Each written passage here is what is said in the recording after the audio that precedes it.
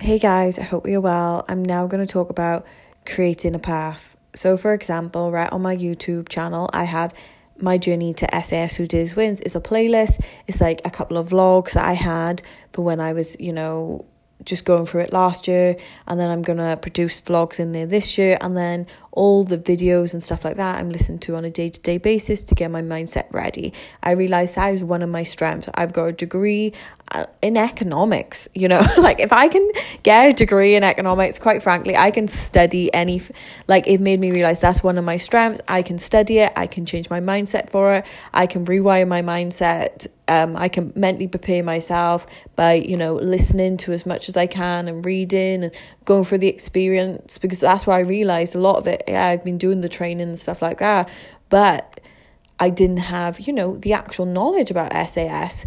So I've noticed a lot of the time, right, there's no journeys to this. And this is how people blow up just in general. Like, for example, that 100 days of code, you need someone to give you a lot of value. So for me, I couldn't find someone that could be like, right, I got an SAS Who Dares Wins, here's my journey to it. Or personally, maybe I didn't look hard enough. Maybe one of the contestants did it. But I'm just like, right, there's no path. I'm going to make the path and I'm going to document it so everyone behind me can then follow that path as well. Because I think that's the most important. Whenever you go on a journey, you take people with you, because it's not all about just take and you become successful and stuff like that.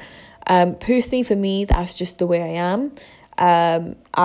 I think if I can do it, anyone can do it. And quite frankly, I've got a bad memory as well. So it does help when I document it. And do you know what? If you think about it in a great way, with all the technology we have as us, if we don't even make it to see our grandkids can check all these profiles and check these videos and get to know us. And we can still lead by example and motivate them even if we're not here.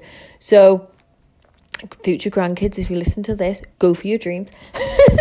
But yeah, so there's no path, right, for whatever you want to do, then create your own path, document it, perhaps put it on an Instagram account. You haven't even got to have pictures of yourself on there, put it under a different name, start it up, however you want to do it. Just, keep yourself accountable and you'll find your way. And do you know how you create the path? You just put one foot in front of the other. And I know it's really hard. This is why I listen to David Goggins every day, because he's like, at some point your dream is going to become a nightmare, and you just, and literally you've just got to put one foot in front of the other and just, trust me, if you work your butt off, the universe will reward you and they will come for you. So yeah, it's going to be interesting. I'm very excited. I just heard some news about, the first episode of SAS. A lot of it was open water. And a lot of it was height, first episode. So looks like everything happened for the best of reasons. I will be studying the episodes, starting this week. That's what I'll be doing, every night.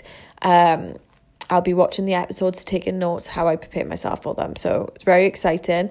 I hope that you can come along the journey with me, or even if you obviously don't do SAS Who Dares Wins because it's not for everyone, then you can take this technique and put it into your own life. Hope it helps. See ya.